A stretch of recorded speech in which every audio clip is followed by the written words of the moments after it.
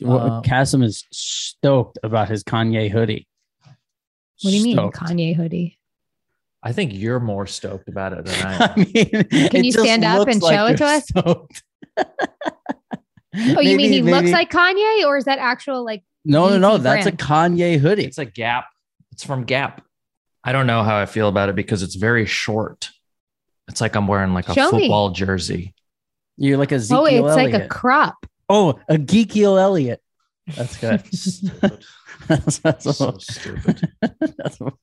That's it. Impressed with himself with that one. Now we're podding. Oh yeah, that was podding. Hey, a lot of love from our last episode with Michael Imperioli. Oh, Christopher Maltasanti. Maya. That was good. I fucked it up again. Appreciate you guys watching and subscribing and following us on Instagram. We got a big jump on our social media, which is really cool. Did we? Oh yeah. What are we up to? I don't know. 19. He's just making that up, I think. No. We did get a jump. We're over 19,000 on Instagram. Wow. And I still no word back on our verification, you know? That's great. It's so cool. Instagram, Facebook, all those guys, such a cool company. You know, they're not selling our information. They're like not changing the tide of elections. Those guys are so cool. I got to get a job there. Yeah. Yeah. I dig them. You're definitely going to get one now. I'm wearing my Facebook blue Yeezy Kanye hoodie. Oh, I thought it was Best Buy blue for your old stomping grounds. That's also, I really am attracted to this color blue. That's right. What kind of blue is that? What would you say? It's indigo? No. Okay. No. I'd say real blue. Indigo would be.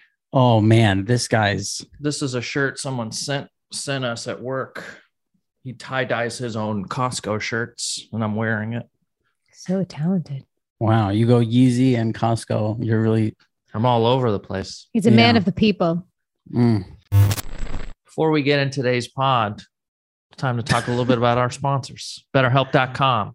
I use BetterHelp.com. It matched me with a therapist. I actually been through a couple different therapists. They set me up with one, and then I changed what I was kind of looking for. And then they set me up with the first time it was for relationship stuff. The second time was for like personal, like building, you know, like I wanted to feel better about myself and then set some career goal stuff. And so when I did that, they matched me with a different guy. And I have access to this person like all week long. I can send them messages and on top of our once a week session. And it's so much cheaper than the therapist that I used to pay. And in real life, when you want to change therapists like that, it's a pain in the ass, but they make it super easy at BetterHelp. Yeah, that's right. BetterHelp is secure online therapy that offers video, phone, and even live chat sessions with a licensed professional therapist. BetterHelp will assess your needs and match you with your own accredited therapist. You can start communicating in under 48 hours. And you don't have to sit in an uncomfortable waiting room. Therapists have a broad range of expertise, which may not be available in your area. The service is available for clients worldwide. Make your living room your waiting room. I like that. Yeah. Visit betterhelp.com/pajama and join the over 2 million people who have taken charge of their mental health with the help of an experienced professional. In fact, so many people have been using BetterHelp that they are recruiting additional therapists in all 50 states. So for all the therapists listening, that's apply. Change your career. Yeah. Pajama Pants is sponsored by BetterHelp, and our listeners get 10% off their first month of online therapy at betterhelp.com/pajama. That's BETTERHELP.com/pajama. We got a new sponsor. Everlane. I'm excited. Me and my friends have been wearing Everlane for years. My boy, Patty, shout out to Patty. Patty loves Everlane. They make great, high quality stuff. I'm an Everlane boy now. They send me some denim jeans. Dang. And and I have a lot of denim. Let's just say I have a lot of denim. The denim that they give you in your Everlane jeans is a high quality denim. And more importantly, I just like the fit. They make different fits for different people. It fits me well. And they make men and women's jeans. And that's kind of like what they're known for is the fit and feel. They feel good. And if you're a woman, they got like the high rise, make your like waist look thin. They lift your butt cheeks up a little bit higher. Okay, the cheeky jeans. Yeah, that's right. They're called the cheeky jeans. Yeah. Everlane has engineered 3 signature fits to hit all the right places, and they do.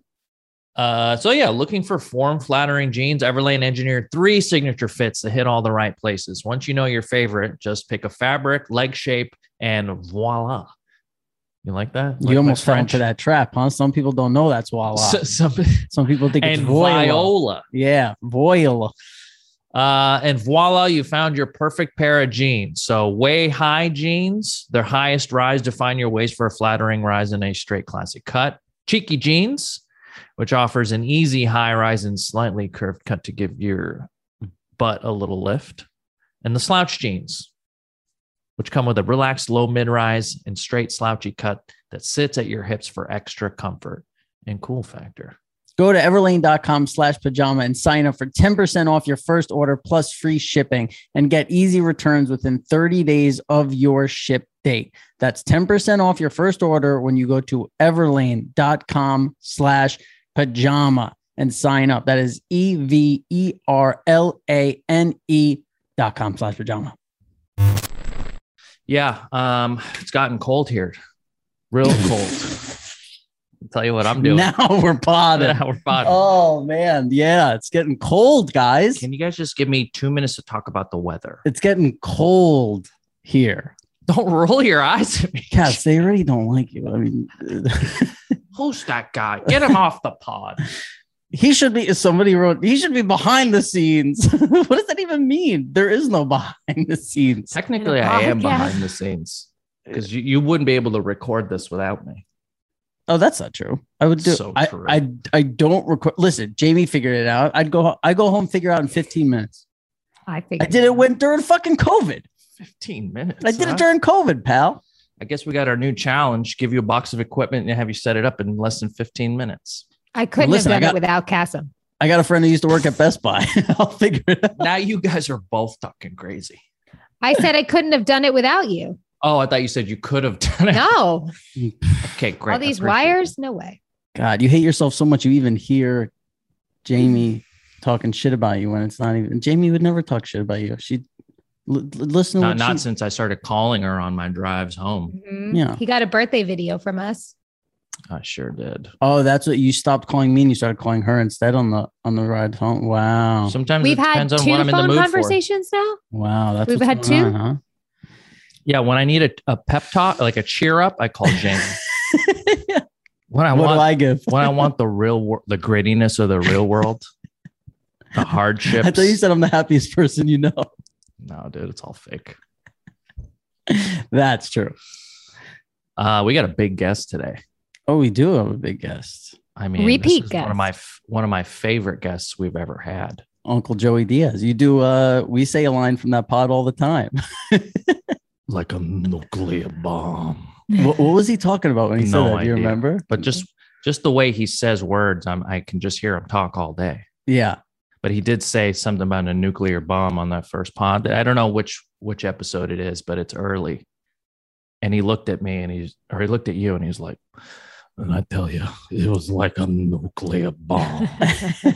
He's like Snoop Dogg is a rapper where like he could say anything and it sounds good. Like Joey Diaz is a comedian where like he could just say, he could go up with not one funny joke and get laughs at that. So good. Yeah. My brother took me to see Chappelle for my birthday at the Hollywood Bowl. And Chappelle just like, he doesn't even really do comedy at these big, he just brings up his friends, and like Snoop Dogg was there and he came out and just banged out 3 like of his top hits. Oh, wow. But then and everyone else that comes, like he brought out Stevie Wonder. You're like, oh shit, Stevie Wonder's here. Like, I wonder what's he going to sing? Stevie Wonder comes out there and talks about cancel culture for like 5 minutes and then just leaves. No music. Really keeps you on your toes, this show. It really keeps you on your toes. He said something about like, we need to cancel culture. He's doing this. And then he was like, everyone needs to lighten up. I've been being made fun of because of my blindness my whole life. And is like going off about how he's cool with like that, you know. Are you supposed to clap at that or boo that? I don't know, man. Sometimes I don't know. Mm. But it was a great show. Remember the time they left him on stage? It was like an award show, MTV Music, or like the Grammys or something, and they thought it all through until the part where like somebody had to walk him off. Yeah, and like everybody, they were like cleaning up equipment, and he was just sitting there, on the piano while like the lights were going off, and they were like, next on the Grammys, blah blah blah, and you could tell it was very awkward. Yeah. Oh wow. No, we need to find that clip. Yeah. It's a good show. Have you guys seen the new Chappelle special? What'd you think? Well, I only saw it because everyone's like, oh my God, can you believe what's going on with Chappelle? Like, you know, I would have watched it, but I watched it fast because of that. I think it's funny. This is something I want to talk to Joey Diaz about. For sure. Yeah, I wanted to too. Comedian's point of view about it, but I think we know his point of view. I want to hear it. Yeah, for sure. I want to hear it. I can't wait. Yeah, it was great. The show was awesome. It was like Nas, bunch of people that I feel like Chappelle's like, hey, I got a show at the Hollywood Bowl. You want to come see it? And they're like, sure. And then they all stand on the side, and then he like brings them up, and they go like, I don't have anything. Like Tiffany Haddish was there, but like no one. Lizzo came out, and all she did was dance to Snoop Dogg. Like no one really did their thing that they do except for Snoop Dogg, which was kind of funny. Nas was like, he wanted Nas to sing, and Nas was like, no, man, I'm just a visitor. I'm not here to do anything. He called you up and you connected the speaker to the amplifier to the mic. Right. Yep, sounds good. DJ Jazzy Jeff is still around. He was he was DJ. He did his thing. You know, he played a documentary about you know how Chappelle lives in Ohio in this like town called Yellow Springs, kind of like a hippy dippy town in Ohio. Dirty feet women, he said. Yeah. And during the pandemic, he put on these sort of like backyard comedy shows, and he flew in every like huge comedian. And it was a documentary about how he was like giving back to the town and how the town was making money, but also the town was pushing back. Like the zoning guy was like, they were trying to get the show shut down. And so the through line of it was like, you know, will the show continue day to day? And then while that's going on, like all these comedians coming in and doing their sets, and a lot of them who haven't done comedy in like months, you know, doing it for the first time. Chris Rock kind of goes up there and like kind of bombs in a Chris Rock way, because he was so rusty and was like working out premises and stuff. And it was kind of really fun to see behind the scenes Dave Chappelle like mentoring comedians. Michelle Wolf, I think there was a fun scene where he was just like, what are you really feeling? Because you're not it was great. He was just being like one of those old like mentors and helping people like discover their voice or like help hone in their voices. He's just that's such a big part of comedy, right? He's like just the daddy, you know, he's daddy comedy. And I don't know. I saw his special and I thought it was one of his best specials. Why are people upset about it? This is what I have a hard time understanding. There's either one of two things going on here. I am so clueless about somebody who is a transgender person and their point of view and like what they see when they watch the Chappelle special and what things they're hearing as opposed to what things I'm hearing, because I heard it and I didn't really hear anything that would cause me to go. Can you say what you heard? Because I haven't watched it. My manager's a gay guy. He's like, I watched it. He's like, I don't know what the problem is. But I think they're saying that he was pitting transgender people against Black people in their own experiences, like comparing the movements to each other, and how they're different and how the Black experience has been a lot tougher, longer. And the transgender people are like, why are you kind of comparing us? But he did it all under his last like 10 minutes or 15 minutes is him telling a story about this transgender comedian that he knew that took her life. And it was like, I thought it was like a really powerful story. It like made a lot of sense. But the take, like he even addressed he's like, even after this special comes out, I'm sure people are going to respond to it who haven't seen the special, who haven't heard what I have to say. And it seems like that's kind of what was happening. But I do want to like not put myself in the camp of like, oh, there's nothing offensive in it, because I'm not from the point of view of a transgender person. I don't understand the things that hear and see. And like, so I have a lot to maybe learn. Yeah. I have a Jamie. question. Yeah. Yep. In the front. I have a question. So isn't the point of comedy, and specifically a good comedian, is to take a real world issue, right? Mm-hmm. And not necessarily make fun of it, but find a way to find humor to expose real issues. Yeah. But in a way where you can laugh and we can be loose, but like we're still digesting this very important information. It's a different way of explaining and translating real life issues and experiences and things that are going on in a different way through comedy. And like, I just wonder where it's gotten lost. Like, isn't this always what comedy was? Comedy was always making fun of something. Comedy's always been making fun of somebody, but in a way, and a good comedian and the best comedians are the ones that make you stop and like understand what they're saying and appreciate what they're saying. But like, there's always has to be a butt of a joke. And he's not necessarily, I think people are just so quick to get angry. Yeah. You know what I like to think about is like, and I haven't seen it, so maybe I'm wrong right now, but right. Well, yeah, we'll talk to Joey Diaz about it when he comes on the show. What's going on, beautiful? Hey. Hi. Well, welcome to the show. Thank you for having me. What's up, Robert?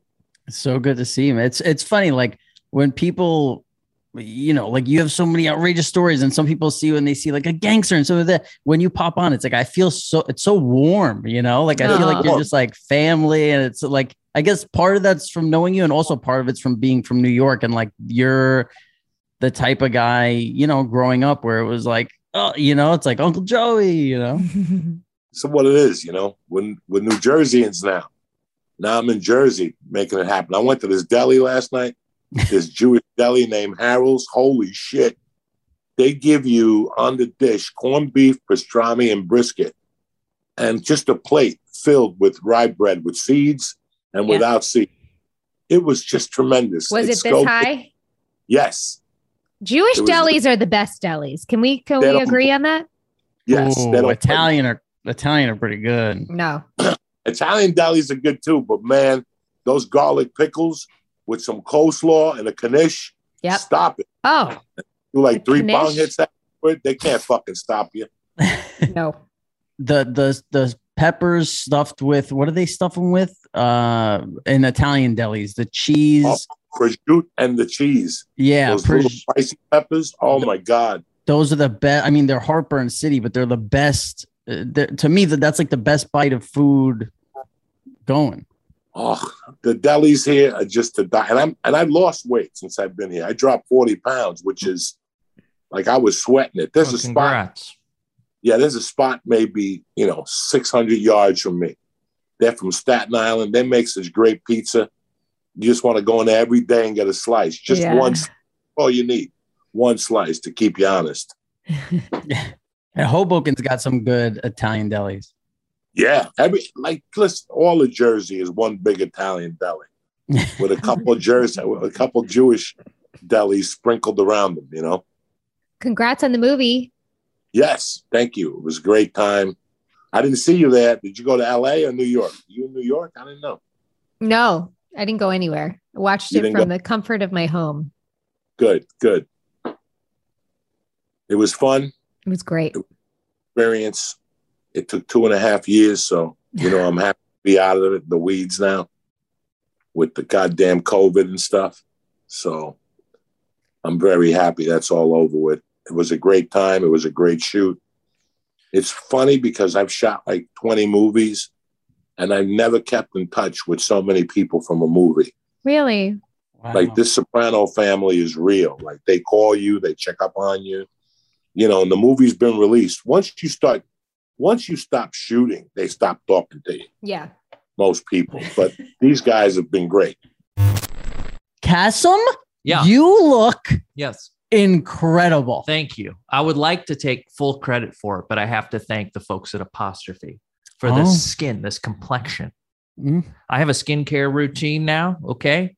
Now, I didn't have to go to a dermatologist to get the skincare routine. All I did was send a few photos of my face to a licensed dermatologist on apostrophe.com. I got an email that said, this is your complexion. This is what we recommend. And then they told me what to buy. And then a few days later, I got a package in the mail that had sunscreen. That was SPF. That was right for my skin. I have the stuff that I put on at night. You know, it has a little like sensation. And then I put a moisturizer over it. And it helps me stay young, beautiful, hot. You are all those things. Am I all those things? You're all those things, but yeah. So apostrophe.com takes all the long and unnecessary trips to the dermatologist, gives you the power to just go online and do it. And in a few days, you get a nice little care package. And we have a special deal just for our audience. Yes, we do have a special deal for our audience. Save $15 off your first visit with an Apostrophe provider at apostrophe.com/pajama. When you use our code pajama, this code is only available to our listeners and you will get $15 off. To get started, go to apostrophe.com/pajama and click begin visit. Then use our code pajama at sign up and you'll get the first visit for only $5. Oh, could you imagine? It costs more to go to a dermatologist and you get to do it from the comfort of your own home. Mm-hmm. So that's apostrophe.com/pajama. Use code pajama and you'll get dermatologist crafted treatment plan for $5. And we want to thank Apostrophe for sponsoring the pod. That's right. Guys, Hello Tushy is incredible. Oh, use it. My butthole tickles every time we do this pod. Yeah. And I use Hello Tushy when I go to the bathroom. Our friend to clean my butt, which by the way, if somebody put poop on your arm and then said, hey, you could have this hose to wash it off, or here's some toilet paper, you would think the person who was giving you toilet paper was insane. Crazy. Yeah. So why would you leave that on you all day and not wash it off and enjoy your day? But don't be friends with people that are putting shit on your arm. But if you do, get the guy that's going to want to wash it off with water. Yes. And here's the deal. I use it only when I poop. Our boy Kasim here has a thing he calls the 4 p.m. spritz boys, where when he's just a little maybe swampy down there, he's with his girlfriend, he'll just sit down real quick. Get a little spritz. You know, sometimes for my boys out there that wear the tighter jeans, you know, sometimes you get it's a little hot, a little warm. It gets a little below the equator. Or if you're driving, right? You do like an hour and a half drive. You get up, on your ass all day. You give yourself one of those, like you pull the waistband out and you snap it back and you get that whiff. You could use a midday spritz. So those are for my 4 p.m. midday spritz boys. You guys know who you are. Yeah. Go home, you turn that dial a little bit, that nice little brown wooden dial, and you give yourself a clean, even when you don't think you need it. So want no shit, no whiff? Hello Tushy. Boom, there they go. That's right. Start washing with a Tushy bidet for a better clean. Go to hellotushy.com/pajama to get 10% off plus free shipping. This is a special offer just for our listeners at hellotushy.com/pajama for 10% off. After you buy and install your Tushy, show it off. Tag us at Hello Tushy and at Pajama Pants Podcast on Instagram. Please don't take pictures of your asshole. Just take pictures of your Tushy bidet. Yeah, what do you know about? Is there a future for this story, for this era? This story, you know, there's a lot of talk about a series. There's a lot of talk of just like David Chase signing on to direct more pictures for. I mean, is there anything that you feel like you don't have to divulge anything that you can't? But is there anything that you want to see as somebody who was a part of the story? Well, I like to see David continue something. I mean, he's 70-something years old. God bless him. You know, the fucking Rolling Stones are inspiring people to stay out in the workforce till they're 100 now. Yeah. But David's David. He's got great plans, and I wish him luck, whatever he's going to do, whatever venture they give him, you know. Yeah. And you had him on your pod recently, right? Yeah. Obviously, there's the content. The Soprano people are alive and kicking. They want what they want. So, yeah, you know, I don't think it ended in 2007. I think they want more. So it's Jersey. What are you going to do? Yeah. You've talked about, like, obviously one of the many reasons people love your podcast and stuff is you've lived one of the craziest lives anyone's ever heard and done the craziest things. And then, you talked about you've been in jail, you've done this, but then you still talk about how you could still be so intimidated by acting. What do you think it is about acting that could intimidate somebody who's pretty much been through everything? I think it's the actors sometimes that intimidate me, like just seeing them in movies and having to go down there. I don't come from a traditional acting school, so I always feel a little insecure when I'm around real actors. Alessandro, John Bernthal, who's classically trained in Russia. I can't beat that. None of my stories can fucking match up to that, So I always feel a little intimidated. I do. But then once I get there, I just cover the spread. And I'm not a method actor or nothing like that. I took classes at Ivana Chubbuck, for a year, and that's it. That's all I know. But these guys, this has been their life. They've done theater. Theater is really intimidating to me. I love to do a play, but it is very intimidating to me. Yeah, you could do it. The fact that it's intimidating, I think, is great. And it means you might and you should do it, Yeah.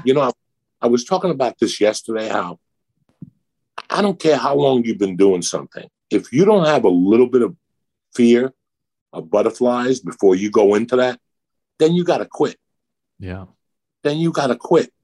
There's a certain resistance that has to play with your head for you to break through as to do the best job that you can. Mm-hmm. So I've been doing stand-up for 30 years. Some guy called me and offered me a gig on the 26th. I still haven't called him back. I'm still fidgeting around. It's always, when you're thinking about that people could judge you, it's always kind of intimidating. Sure. So. But then I feel like you come out and you'll tell any story on a podcast and you don't give a fuck if people are judging you. Oh, no, I could care less about that stuff because that's my strength. I'm coming from a place that I really know something about. Acting, when you talk to real actors, and they start talking about all that, I'm lost. It's like when somebody's listening to music and they close their eyes. Remember how many times you closed your eyes? What happened? Dick. Yeah. And you're like, what the fuck are they feeling that I'm not feeling? Yeah. I will say, though, that I've been around a lot of actors, and you have too, and Rob has too, that are the actors like you're talking about, that have a lot of moments where they feel like they don't know what the fuck they're doing. They feel like they can't grasp it. They feel like they lost it. I mean, Jim used to say that. Rob, you've heard him say it. Like, I remember doing a scene with him where he's like, I can't fucking act. I have no idea how to fucking act. Like, it's really hard to manipulate your brain and your emotions. Like, we all have off days as human beings. Like, imagine as an actor, like having to come in and so it's hard for everybody. I think that the talk that you're hearing is the years of just you could study it for years. You're never going to be, that's what's amazing about it. And I think that's what's addicting about it is you're never satisfied. Like, you can get to a certain place and you feel like, but I could be better, or I could get it more. I think it's the same way you're saying, if you don't have that little bit of feeling or that little bit of fear, you shouldn't do it. I think if you feel like you know what you're doing, then you shouldn't do it either. It's also exciting to kind of feel like, oh, I hope this works. Yeah. That's kind of what it is about being an artist, right? Yeah. You're throwing heat today, Jamie. Always. You look beautiful. The hair is cut perfection. You got the streaks running. Yes, I just got it colored. You got your little Cuban suntan. I thank you for appreciating me. Yeah, you look beautiful today. Joey, was there anyone in the cast, and maybe this has been said, but was anyone method acting that you had to interact with? I don't know. Corey, who played Uncle Junior, was Corey Stahl. Yeah, he's such a great actor. He's up there. John Bernthal is up there. I know Alessandro's up there. I just don't know what method they use, whatever. But whatever it did, it worked. It really works for John Bernthal. I just watched another one of his movies the other day, Small Engine Repair. I was blown away. I was blown. And that's how listen, I grew up on movies. I never dreamt of doing stand-up at the age of 6. But I dreamt about being motherfucking James Bond. Mm-hmm. About being Charlie Valachi when I seen Charles Bronson play him. And, I loved it. I going to 42nd Street as a little Cuban kid, not knowing the language, was the most amazing thing in the world for me. I will always be a fan of cinema. I am worthless as a human being, but I know everything about movies. I love talking movies. I hate popcorn, though. But I do like smoking pot, eating some Chinese food. And I like going to the movies, believe it or not, by myself. I don't want no fucking with my solitude and asking me stupid fucking questions, on my fucking Raisinets stale. Somebody always wants to ask you a stupid question. So I really respected that whole process. Like, I really loved it. Going to the movies. I never dreamt of being an actor. That wasn't even in my realm because I looked up so highly to them, I can't tell you what it was like walking from 88th Street as a kid to Times Square, with my godfather on a Saturday and going to fucking see the world's greatest athlete with Jan Michael Vincent and walking past Porn World on the corner, whatever. Hell yeah. And go, what goes on in there? Why are there so many Hasidic Jews coming out of there? Oh, interesting. Oh, you got to see the Hasids love that stuff. Porn World, whatever it's called, on the corner. It used to be on the corner right across the street from Port Authority. Peep World or Porn World? Peep World. That's what it was. Hey, right. Jamie, she's throwing heat, all right. Porn World, on the nose. Yeah, it's like it's a landmark. You know what I mean? It's been there forever. Sure. I don't know if it's still there. I think it is. Well, yeah. I mean, that whole street looks like Disneyland now. 42nd Street. So who knows what 8th Avenue looks like? As a kid, that place was so rotten. We used to go buy fake IDs there. Right. We beat up a 3-card Monte guy there one time because he took our last $10. You buy acid and they sell you a piece of paper with coffee stain on it. You have no idea. It was the Wild Wild West. Those strip clubs that have the barking in front of them, we would go up to them. We'd be 13. And they'd go on in. And we'd sit down and a girl would sit on our lap and it would be like an octopus. Like there'd be hands all over the woman until she asked you to buy her a bottle of champagne for $20. And it was just this little tiny bottle for $20. And I'm like, I ain't got $20. Get out. And they chase us down the street and stuff. And now you go to Times Square and it's just dead. It's just flat. Mm-hmm. See, that's what you're describing is how I feel. The first time I went, it was my friend's bachelor party and he's like, oh, we're going to New Orleans. And I'm like, oh man, like New Orleans sounds great. I've heard so much about it. And I was an idiot and I got a hotel like on Bourbon Street. And the first I come out, it's like 2 PM. I come outside and there's a pregnant stripper smoking a cigarette. And it was the most disgusting. Like I just told my friend, I was like, what? I thought we were going on like a vacation. This is fucking disgusting. And he's like, well, you shouldn't have got a fucking hotel on Bourbon Street, but there's throw up and piss like everywhere when you go outside. But I think like that would be like saying New York is Times Square, right? Right. Yeah. It's not the place you're supposed to be. It was fucking disgusting. Like I couldn't believe that was his idea of like, here's what we're doing for a fucking like a vacation. I thought it was horrible. I went to New Orleans before Katrina to perform one night. I had to fucking leave. Like I had to leave. My hotel was just dirty. Yeah. People were yelling streets. I remember smelling the old puke. And I think I had some coke on me and I'm like, I'm getting out of this. I drove right back to Houston, Jack. I'm not spending the night in New Orleans. They ain't fucking around down here. They're throwing some voodoo at me down here.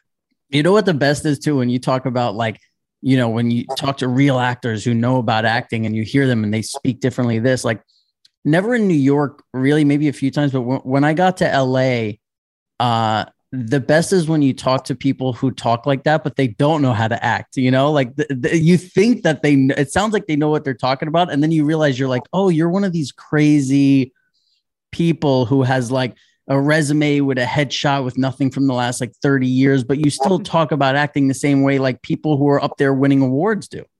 It really is crazy. I had that with stand-up when I first moved to LA. My first day in LA, You have to go to the Laugh Factory and stand all day from 9 in the morning to 6 to get a number. And I'm there all day. Now, I'm not saying a word. It's my first day in LA. And there's this guy, and he won't shut the fuck up. He's telling everybody Mitzi won't pass him, what the logistics are of every comedy club, blah, blah, blah, blah, blah, blah. We get our numbers, we go home, and then we got to come back at 7 and showcase. When that dude got on stage, he had been talking all fucking day. When he got on stage, it was like, me. It was like a fucking mouse. He didn't say anything. I was blown away. I thought he was the best comic in the world. And I even went up to him and said to him, all day you're fucking talking. And now it's time for you to do jokes and you're up there like a fucking mouse. And the guy was a big guy like me. So for him to sound like me, I'm like, what the fuck is wrong with you? And that's when I realized that there's a lot of posers out there that you just fucking, like when people go, you have to go out and network. I never liked that word because if you go out to network and I'm telling you, I'm a great comic that you should use me in your project, you're going to go, are you going up tonight? No, I'm here talking to you. So I never networked. I just went on stage and let the fucking network do the talking. Let the stage do the talking, you know? Ooh, you know what I like to do? It's getting cold out there. You know how I like to talk about the weather. It's so interesting when you do. I like to change my sheets when there is a season change. Oh, like color, you mean? Color. Wow. So you have fall sheets? Wow. I like to, because of our sponsor Attitude, I have the ability, because I have extra sheets, to color coordinate to the seasons. Yes. And I've noticed the darker the sheet, the better I sleep. Bang. Attitude. Slogan. Are you for real? Darker the sheet, better I sleep. Wow. Welcome to attitude.com. Darker the sheet, the better sleep. Oof, that's fire. Look, unlike cotton, which consumes massive amounts of water, energy, chemicals, and other resources, bamboo is one of the most eco-friendly plants on earth and is naturally organic. Attitude sheets use 500 times less water than cotton, saving around 8,000 gallons. Wow. You know, Attitude's clean bamboo fabric has a feathery, soft texture that's similar to silk. It's so similar. I think they undersell this part. It feels like silk, but it feels cleaner. Silk kind of gets you swampy after you have too much of it. But breathes better than cotton or silk. These sheets wick away moisture and regulate your temperature to keep you cool and comfortable throughout the night. Try Attitude bedding for 30 nights. And if you're not completely satisfied, return them for a full refund. What more do you want? Sleep. Who would ever let you refund sheets that you laid in? Right now, you can get 20% off your order plus free shipping when you visit attitude.com/pajama and enter promo code pajama. Remember, that's Attitude, as in eco attitude. Order today for free shipping and 20% off your order at attitude.com/pajama, promo code pajama. Now back to the show. Well, that's what the thing with Sopranos was. It was like when you got to LA, you realized there were people who were actually good at show business. Where like nobody on Sopranos. I mean, maybe Jamie was good at it, but like nobody. I mean, took me better than everyone else. But like, you know, there were like, when you see like Tony Sirico, Gandolfini, these guys, they were like, there was none of that. Like, oh, I'm not going to be myself to not that Jamie would ever do this. I'm just saying like, I'm not going to be myself to get further in this business, or like, I'm going to do whatever the molds I've seen before me do, and like, that was just not what people, I think it happens less in New York, but definitely like, Sopranos people just weren't like that. I think it's more of a New York thing. I really enjoyed myself on the last 2 shoots I did in New York. And I had to come home and go, what was the difference? There were closed sets. There was no fucking agents walking around and stupid managers walking around. You know, that's what I enjoyed about shooting The Sopranos, that there was no bullshit on the set. There was nobody with a fucking tattoo and a hat with a feather coming out of it, directing. You know, I have a fucking thing. If I come into a set and I could tell who the director is, I don't want to be on that set. you know those guys with the hat, the feather. They got the Chinese assistant. You know, the whole thing. I don't want to be on that. I don't want to be on that set. I want a director to look like a regular guy. It's part of the crew. Yeah. Yeah. So that's what I don't like about LA sets. God forbid, and I have nothing against lesbians or anything. But God forbid she's a lesbian, you know, then I got to put up with all the parrot on the fucking shoulder, you know, the whole fucking deal. And I'm not tolerating that on a fucking film set. Yeah. Amen. But it's the truth. You know, yeah. It sounds like Pirates of the Caribbean. Yeah. It's got a hat with feather on it. You can see that they roll up their sleeve to show the tattoo of the fucking Armenian flag or whatever the fuck their fuck is that day. You know, whatever it is, and their assistant. You know, I was telling somebody I got fired from Mafia 3. The game? Fired. Oh, is that the game? Yeah, okay. I got fired because it was a very dirty game. We had to say a lot of like a lot of disgusting things, like, you know, racist things. But I slipped by mistake and called the guy a faggot. And they closed that. They fired me, and they fucking brought a counselor on the set. Now, she was a very sweet lady. I wouldn't apologize to her. But I was saying the most vile, racist things you ever heard in your life. Everybody was in the room. So I thought we had a green light. So when I said the word faggot and they called cut and then took me out of the room like I fucking wouldn't get vaccinated. They probably had to see if, like, is that word on the script? Like, should we be upset? Like, it's not on the script. Let's yell at him. Yeah. And that was the mildest word on the script, guys. That was the mildest word on the script. So, you know, they were like, you have to leave because you insulted one of the staff members. And I liked her. She was the one that was putting the light bulbs on me and shit. And I finally went up to her and I go, I'm sorry. When I walked into the room, do you know she was sitting down with a towel on her head and she was crying because I said the word faggot. And she was a lesbian. I mean, a towel on her head. What do you mean? Like, was she just out of a shower or like what? No. Like a white towel with cold water on her head because she might faint. Oh, because you unleashed the word on her. Yeah. Yes. Whoa. Now, why would you take the job if you're sensitive to those words? Sure. Yeah. Right. You know, so it was just, I don't even know how this came up, but that just goes to show you that you never know. Like, you never know on a set. But on The Sopranos, on Many Saints, forget it. You know, the stuff that was coming out of people's mouths was crazy, and nobody was saying dick because it wasn't that type of set. It was a New York set. Mm-hmm. Do your job, look down, and keep your phone. Yeah, that's your best bet. I never met anyone who got offended until I came to LA.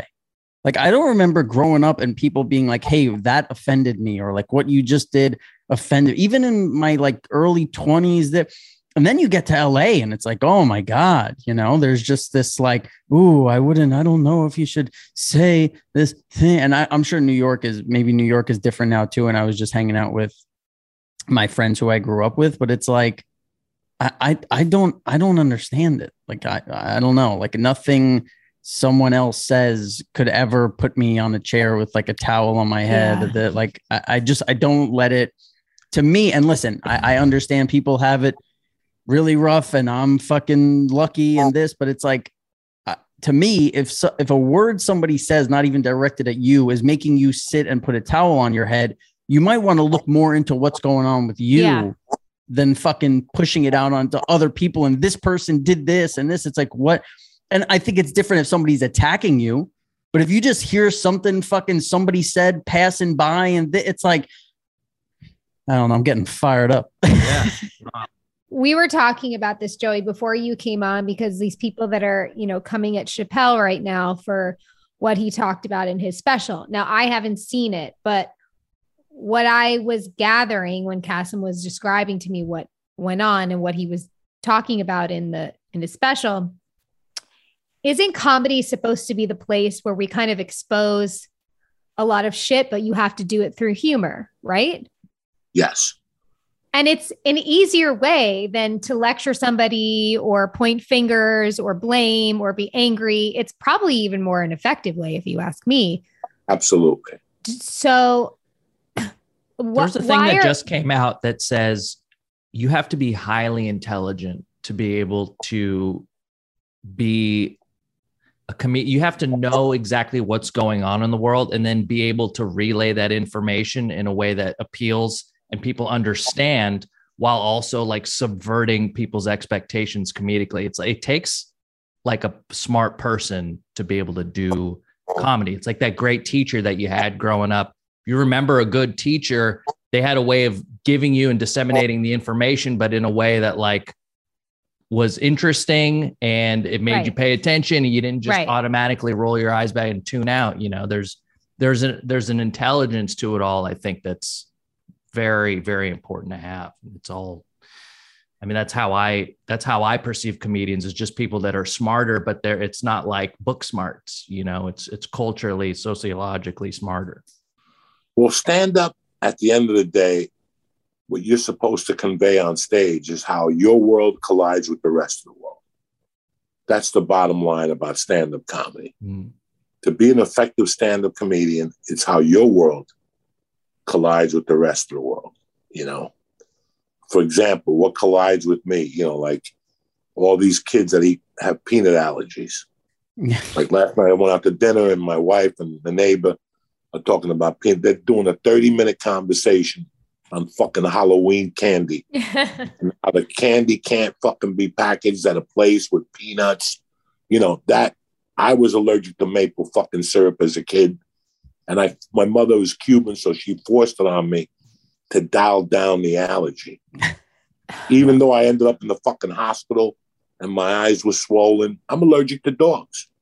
I can't be around fucking dogs, but guess what? I had 10 cats. So you have to dive into it to overcome that allergy. Mm-hmm. But when I get on fucking Southwest Airlines and I can't eat my bag of peanuts because one motherfucker's allergic on that flight. Have you ever been on a Southwest flight? When one guy's allergic to peanuts, nobody can eat the fucking peanuts. Really? Yeah. Really, cocksucker? I got to sit here starving because you got to fucking, you know, these are the things that bother me. You know, like when a tampon commercial comes on when I'm sitting with my grandmother.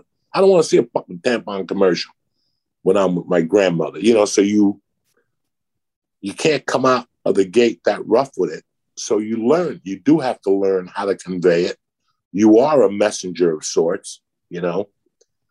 Dave Chappelle is on Netflix. Dave Chappelle is a great comic. He's very on top of his game. They're mad at him for saying stuff about the LGBT. Now, let me tell you another thing about a comic. We do what you tell us not to do. Mm-hmm. We're New Yorkers. I don't know where you're from, Shaman, but I know fucking, you know, my girl and from New York. That's your name, right, Shaman? I don't know. Yeah. That's my name. No, it's it. It's just funny. Yeah. No, yeah. My parents were ayahuasca. Really? No. I'm in ayahuasca. I like it. I'm half Jordanian, half Egyptian. So, you know, it's a different. Is it what is it? How do you pronounce it? Where name? Are you seeing Shaman? I don't know. He's going off of memory. No, I want to know. No, it says Cassim is my name. It says Cass right here. So Joey, that's Shaman. No, I need to know if I got if I wrote Same Shaman. I got no glasses. I look at the email. I'm sorry. Shaman works. Yeah, that's great. It really does work. I thought it was just because you look like a shaman. No, he doesn't look like a shaman.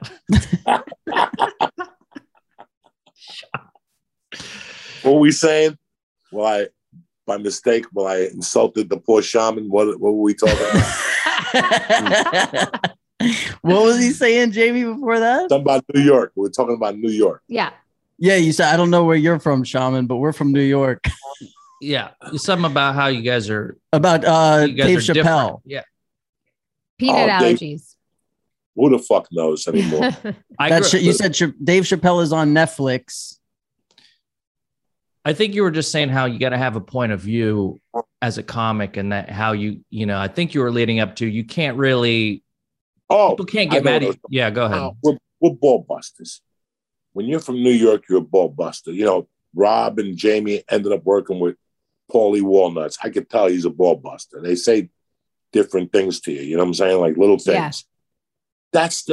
That's the New York way. And I don't even know where we were leading with this fucking conversation. So it doesn't matter. I don't know. I didn't even it's just pot everybody getting offended, or just people maybe not even understanding the intention behind the comedy. Like, you know, it's just everyone just assumes they're being called out, or everyone's kind of feeling victimized. But I think sometimes, I guess Cass is saying, you maybe need a high level of intelligence, even to maybe understand and appreciate like what the comedy is trying to do and expose, as opposed to taking offense.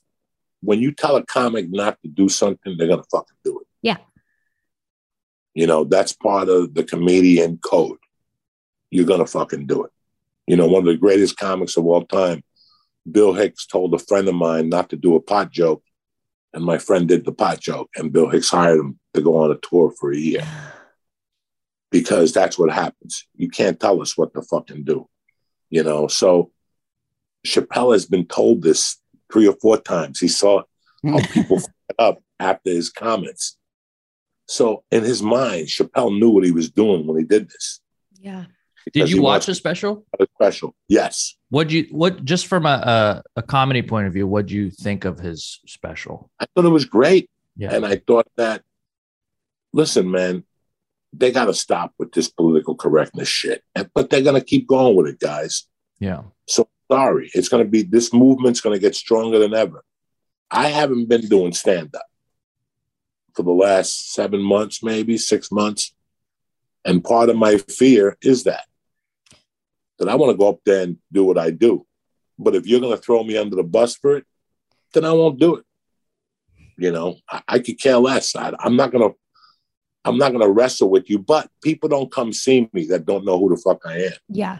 Yeah. So I'm pretty lucky. They tried to come for you once and you just said no. You just said no, not me. It's not going to happen on my watch. Yeah. It's just the dumbest thing in the world. If I did something wrong, I'll tell you. I'm the type of guy I'll go, listen, I fucked up. Yeah. It's time for me to ride up into the sunset. But not for saying something 22 years ago, I'm not going to do it. I could care less. So you got to move the fuck on and get it together. If you don't like it, flip the channel. That's it. Yeah. We all have the option to flip the channel. Yep. We all have the option not to watch the Dave Chappelle special. And that's it. If you're going to get offended, go watch Disney. I do agree with that. You know, I think what you're saying is, as a comic, your job is to have a point of view and see how the rest of the world slams into your point of view. And that's where you come from as a comedian, right? And then when somebody does that, like Dave Chappelle, and he speaks from his point of view, people get upset. And so what are we asking from comedians? Do we want their point of view or not? And it even seems to split comedians, because I know comedians that are like, well, if you can't do a set without offending a group, then you're not doing comedy, right? That's bullshit. Bullshit. I'm with you on that. I want you to be fucking uncomfortable. I want you to wiggle in my chair, because even the simplest subject, listen, if I'm doing the peanut joke and Jamie's in the audience and her son has a peanut allergy, Jamie's going to wiggle in her chair. Yeah. Jamie's going to wiggle in that chair over a peanut joke. What is Jamie going to, now Jamie has a decision to make. Is she going to go to the fucking manager and tell him she was insulted by my peanut joke because my son is 4-year-old and he has a fucking peanut allergy? Or is she just going to get in the car, shut the fuck up and smoke a joint? Right. And go home and hang out with her husband? The latter. That's the deal.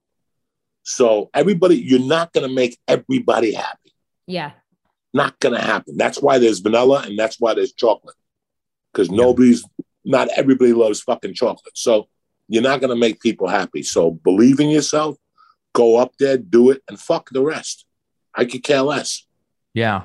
Who's winning that war right now? Because, you know, there's you've got comedians that want to, like Chappelle, that are out there pushing the envelope, speaking from a very honest point of view, but it offends people. Then you've got other comedians that are on the other side of that woke fence. And then every time a special comes out, like Chappelle's special comes out, it's like, okay, that's one for that team. You know, Bill Burr comes out, it's like, oh, that's one for that team. And then somebody else will do you think it's going to get more woke, or do you think you can take the power back and bring stand-up back to where it was 10 years ago? but with some minor alterations. Like what's happening in the whole scene? There's no alterations. There's not going to be any alterations. Mm-hmm. If any comic alters themselves, they're not really a comic. Yeah. Either shit or get off the pot. You have to go up there and you have to talk from the heart. And you just can't give them what they want. That's not what a comic does. That's what a fucking a sack of shit does. Tell them what they want. So you have to, let me tell you something.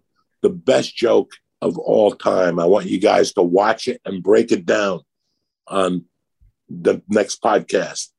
Watch the first, now I can't remember his fucking name, the crazy black dude.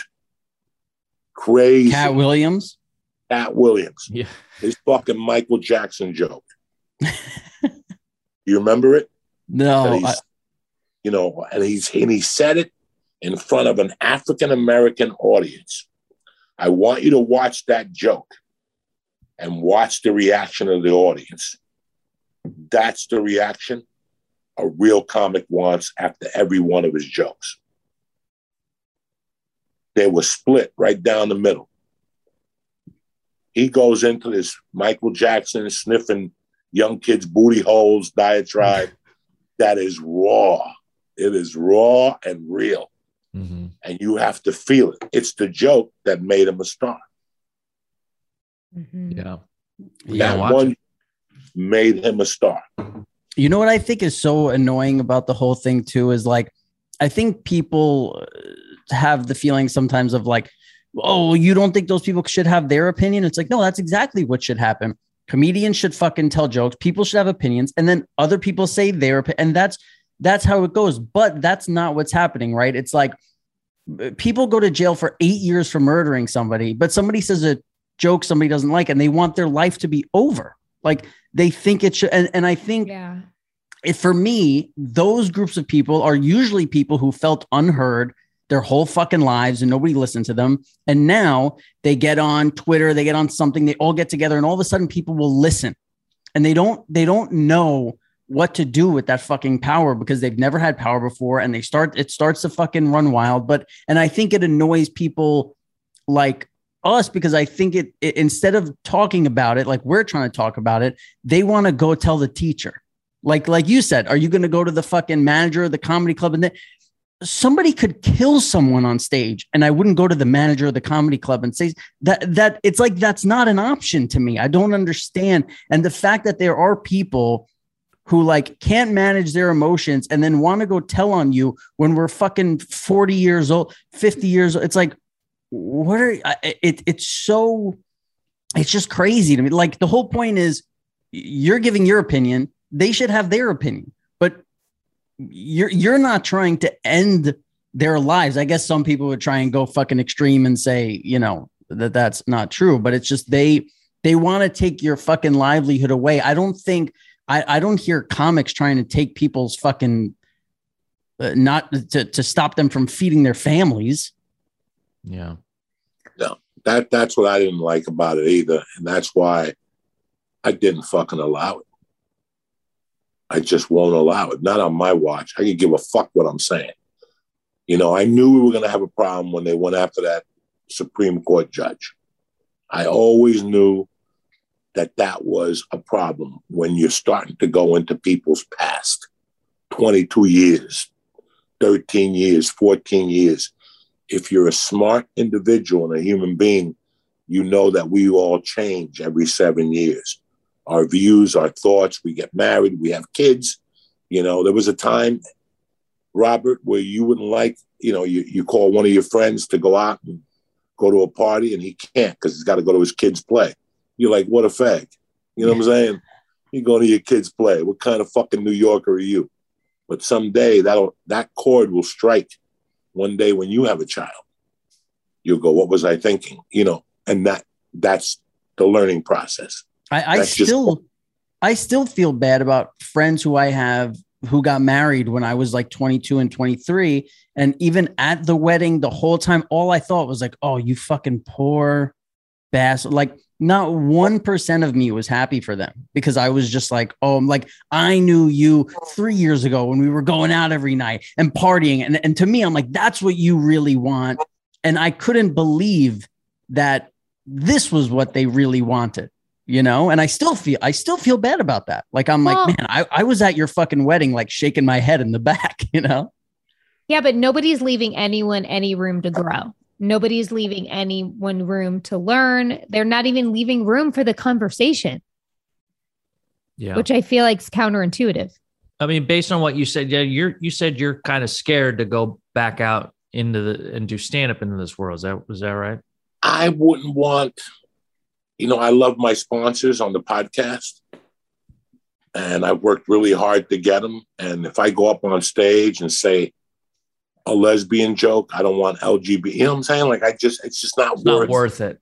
Yeah. But now you're putting a little bit of the financial stake in it now too. Right. So it's, I got a wife and a kid. Yeah. I don't want to stand in the street with a fucking cup because some fucking college student heard me say something, and like nobody's going to be doing colleges because they're the most critical ones.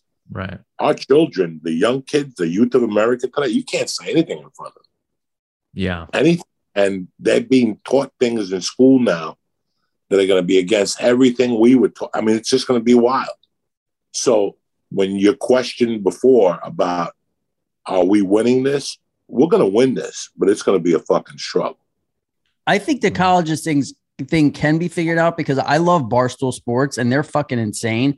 And they go to colleges every weekend and do like a pregame show for that. And the people that show up, the people who are showing up at colleges when ESPN shows up and then Barstool Sports shows up, they have like the drone footage of the sizes of the crowd, and fucking Barstool Sports crushes them. So I think I think the problem is like, I don't know how to figure it out, but I think there is a way to fucking do it. Cause I think there are enough of the other thing. The problem is the other side is louder, there aren't 18-year-olds feeling that fucking, feeling like their speech is being taken away. Cause they just go like, whatever. I talk this way around my friends. And then when I'm here, because they're still used to listening to mommy and daddy and being kids. They don't feel that need, but in 18-year-olds and 20-year-olds, it's fucking there, Mm-hmm. It's going to be a long road, but let's see what happens. I know they're not going to take the Chappelle special down, so they didn't win. They didn't win. In fact, I heard that 3 people got suspended at Netflix. I don't know what's going on, but they didn't take it down. If they take it down, then we lose. And then you're going to have to look at this a different way. But Netflix is not giving specials to a lot of comics who deserve it because of their language. Yeah. There's a few great comics that are not getting specials and they haven't even been canceled yet. Right. Yeah. So Netflix is already on the fucking programming thing. A couple companies. I know a couple comics that are very good, that are very popular. We won't mention their names. They can't get a special right now. And they haven't done wrong. They're like pre-canceled. Yeah. They're not pre-canceled. They just feel that if they hire getting the effects of it. Yeah. They're in the canceled waiting room. Yeah. It's like Minority Report with Tom Cruise, where they can see the crimes in the future before they happen. Right. No, when Tom Segura, who was the nicest guy in the world, Netflix called him and made him have a meeting with the president of the Special Olympics or something, because he said the word retarded on a special. This happened 4 years ago, guys. Yeah. So this is the direction this is going. And that sure did clean up his act. What you choose to do is up to you guys. What people choose to do and watch is up to you. Yeah. But don't, it's like people that's what it used to be, right? Yeah, that's it. Like, it's like people go to a restaurant and then file a fucking Yelp report. I've never Yelped in my life, and I'm not going to read a Yelp either to make my decision. I make my decision on you telling me it's a great Jewish deli, not because I went on fucking Yelp to some stranger. That guy probably, what if that guy goes to Times Square and goes to Olive Garden? You know what I'm saying? Like, we don't know if that guy's an Olive Garden, guys. So I'm not going to read his shit But that's like going to a restaurant and filing a Yelp report later. I didn't like the food. Well, then just keep it to yourself and don't go back there again. Mm-hmm. But don't fucking throw them under the bus. You know what I'm saying? Like, just don't. That's what I do. I go someplace I don't like it. I just don't go back. Yeah. The food sucks. Fuck it. We don't go back. Right. I'm not going to write out a whole Yelp fucking article.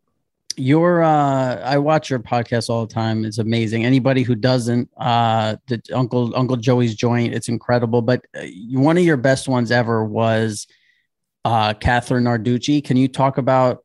Can you tell people what happened that episode? No, you tell. No. You're the guest. Come on. What happened? We want to hear it in your voice. You just straightened me out about, fucking enjoying myself. To take time to smell the roses. When I go to movies, I don't like watching me in the movies. Like, I always feel embarrassed when I come on and all that stuff. And she was like, yeah, let yourself go. Enjoy yourself. Is that what you're talking about, H? Yeah, it was incredible. Yeah. It was incredible. She was great. She really opened up my eyes. And I went to the premiere with a different attitude. That's cool. I went to the premiere with a different attitude. I used to go to those premieres and feel fucking creepy and shit. Especially when I came on, I'd just get up and go to the hallway or something. I'm the same, by the way. It's hard. Yeah. Yeah. You feel like, you always feel like, I don't know. For me, I always feel like kind of like an imposter, or just like, me too. Because I didn't, I'm a confident human, but I'm not like the most confident actor, but I know I work hard. But yeah, it's hard. It also feels like, I don't know, maybe it's a Cuban thing. Like, we were taught like not to, I don't know. I never go in with anything being like, this is going to be great. I can't wait to see what I did. Do you know what I mean? It feels like it's like the wrong type of attitude to have, but she's right. There's no reason to not be proud of yourself and be proud that you're part of something really great. Yeah, it was good. That was a great talk she had with me. So I love that. It made better and easier. So it felt like such a real moment. And also it actually felt like when you watched it, like she almost like changed your life in a way when you were watching the pod and you saw it happen. It was fucking incredible. It was really mind blowing. I got to give her a call. I owe her a call. She's the best. You just had Jon Bernthal on. I mean, you've been killing it with the get. You've had David Chase, like we said, you guys. And also, by the way, like when Rob was on your podcast the first time, all our viewers came from you. So shout out to you and your pod and everyone that's come over from them. And there's probably no one listening to this that doesn't already listen to your pod, but yeah, you've been crushing it lately, and we really appreciate the time you took to come on. I love you guys. I'll do anything for you. Just keep me posted, stay in touch, and keep looking good. It's so good to see you. Can you answer one question I've been dying to know? How did you propose to your wife? I called her up on the phone. Of course you did. Perfect. Yeah, that's I knew the answer wasn't going to be you fucking got down on one knee and did some fucking corny shit, but I was dying to know how that went down. Man, I was with her for 9 years, and she went home and she saw her nephews and nieces, and when she came back, I could tell she was a little bummed. She was 40 years old. She wasn't married yet. I didn't want to get married. I had been divorced and I failed as a fucking husband, so I didn't want to get married again. Why would you want to do that? And I thought about it. I'm like, you know what? She's giving me a great opportunity to redeem myself. So I just called her at work. I'm like, what do you think about us getting married? And she's like, yeah. That's so romantic. I ain't got time to fuck around, Jamie. But it is. It is. It's very romantic. And then we got married on a Wednesday night before Thanksgiving, so I wouldn't ruin anybody's weekend. Because people always want you to fucking, you're going to make me come to your wedding on a Saturday. You're probably ruining a good baseball game or something by me going to there's a good football game on. So I got married on a Wednesday, and it was great. I called her father up on the phone. I asked him if I could marry her. He said, yeah. And that's it. It was simple. Best party night in New York City, Thanksgiving Eve. Mm-hmm. Best night of the year. best night of the year all the time. That's it. That's Thanksgiving. But I love you guys. I'm happy. Love you too. Love you. Thank you so much for coming on, Joey. Stay in touch. Jamie, you look beautiful. Shaman, you look beautiful. Thank you. Robert, you look beautiful. Thank you. Joey, you look beautiful. Yeah, you look beautiful, Joey. Know that. Catherine Narducci told me. Love you guys. Have a great week, okay? Love you. Talk to you soon. See you, buddy. Talk to you soon. Bye, guys. Cool. That was Joey Diaz. So cute. He's the best. I love my new name. Like he's so... Shaman. You know what else, Rob, when you're like, he's so familiar, like New York people like that, they just, there's no putting on of anything. They're just so who they are. And I think that that's what's like so warm and comforting too. He's just like, you know exactly what you're going to get. He is exactly who he is. There's nothing phony. I love people like that. Yeah, it's his whole, I think that's what's so attractive about him is like when you see him up on stage, and it's why his following is so big, is like people see a guy who's being totally authentic and honest. And it's not an act. Yeah, when you hear him on like Joe Rogan, he's just going off about like all these crazy, like there's no way this guy lived this life, but he did and has, and he's hilarious. Yeah. And so great that he's been able to come on a couple times. I was watching something about Tekashi 6ix9ine, and obviously, listen, people have fucking their opinions about him, and that's not what I'm talking about. What I'm saying, what I want to talk about is like somebody said to him, like, you know, you have so many followers, such a huge fucking fan base in this.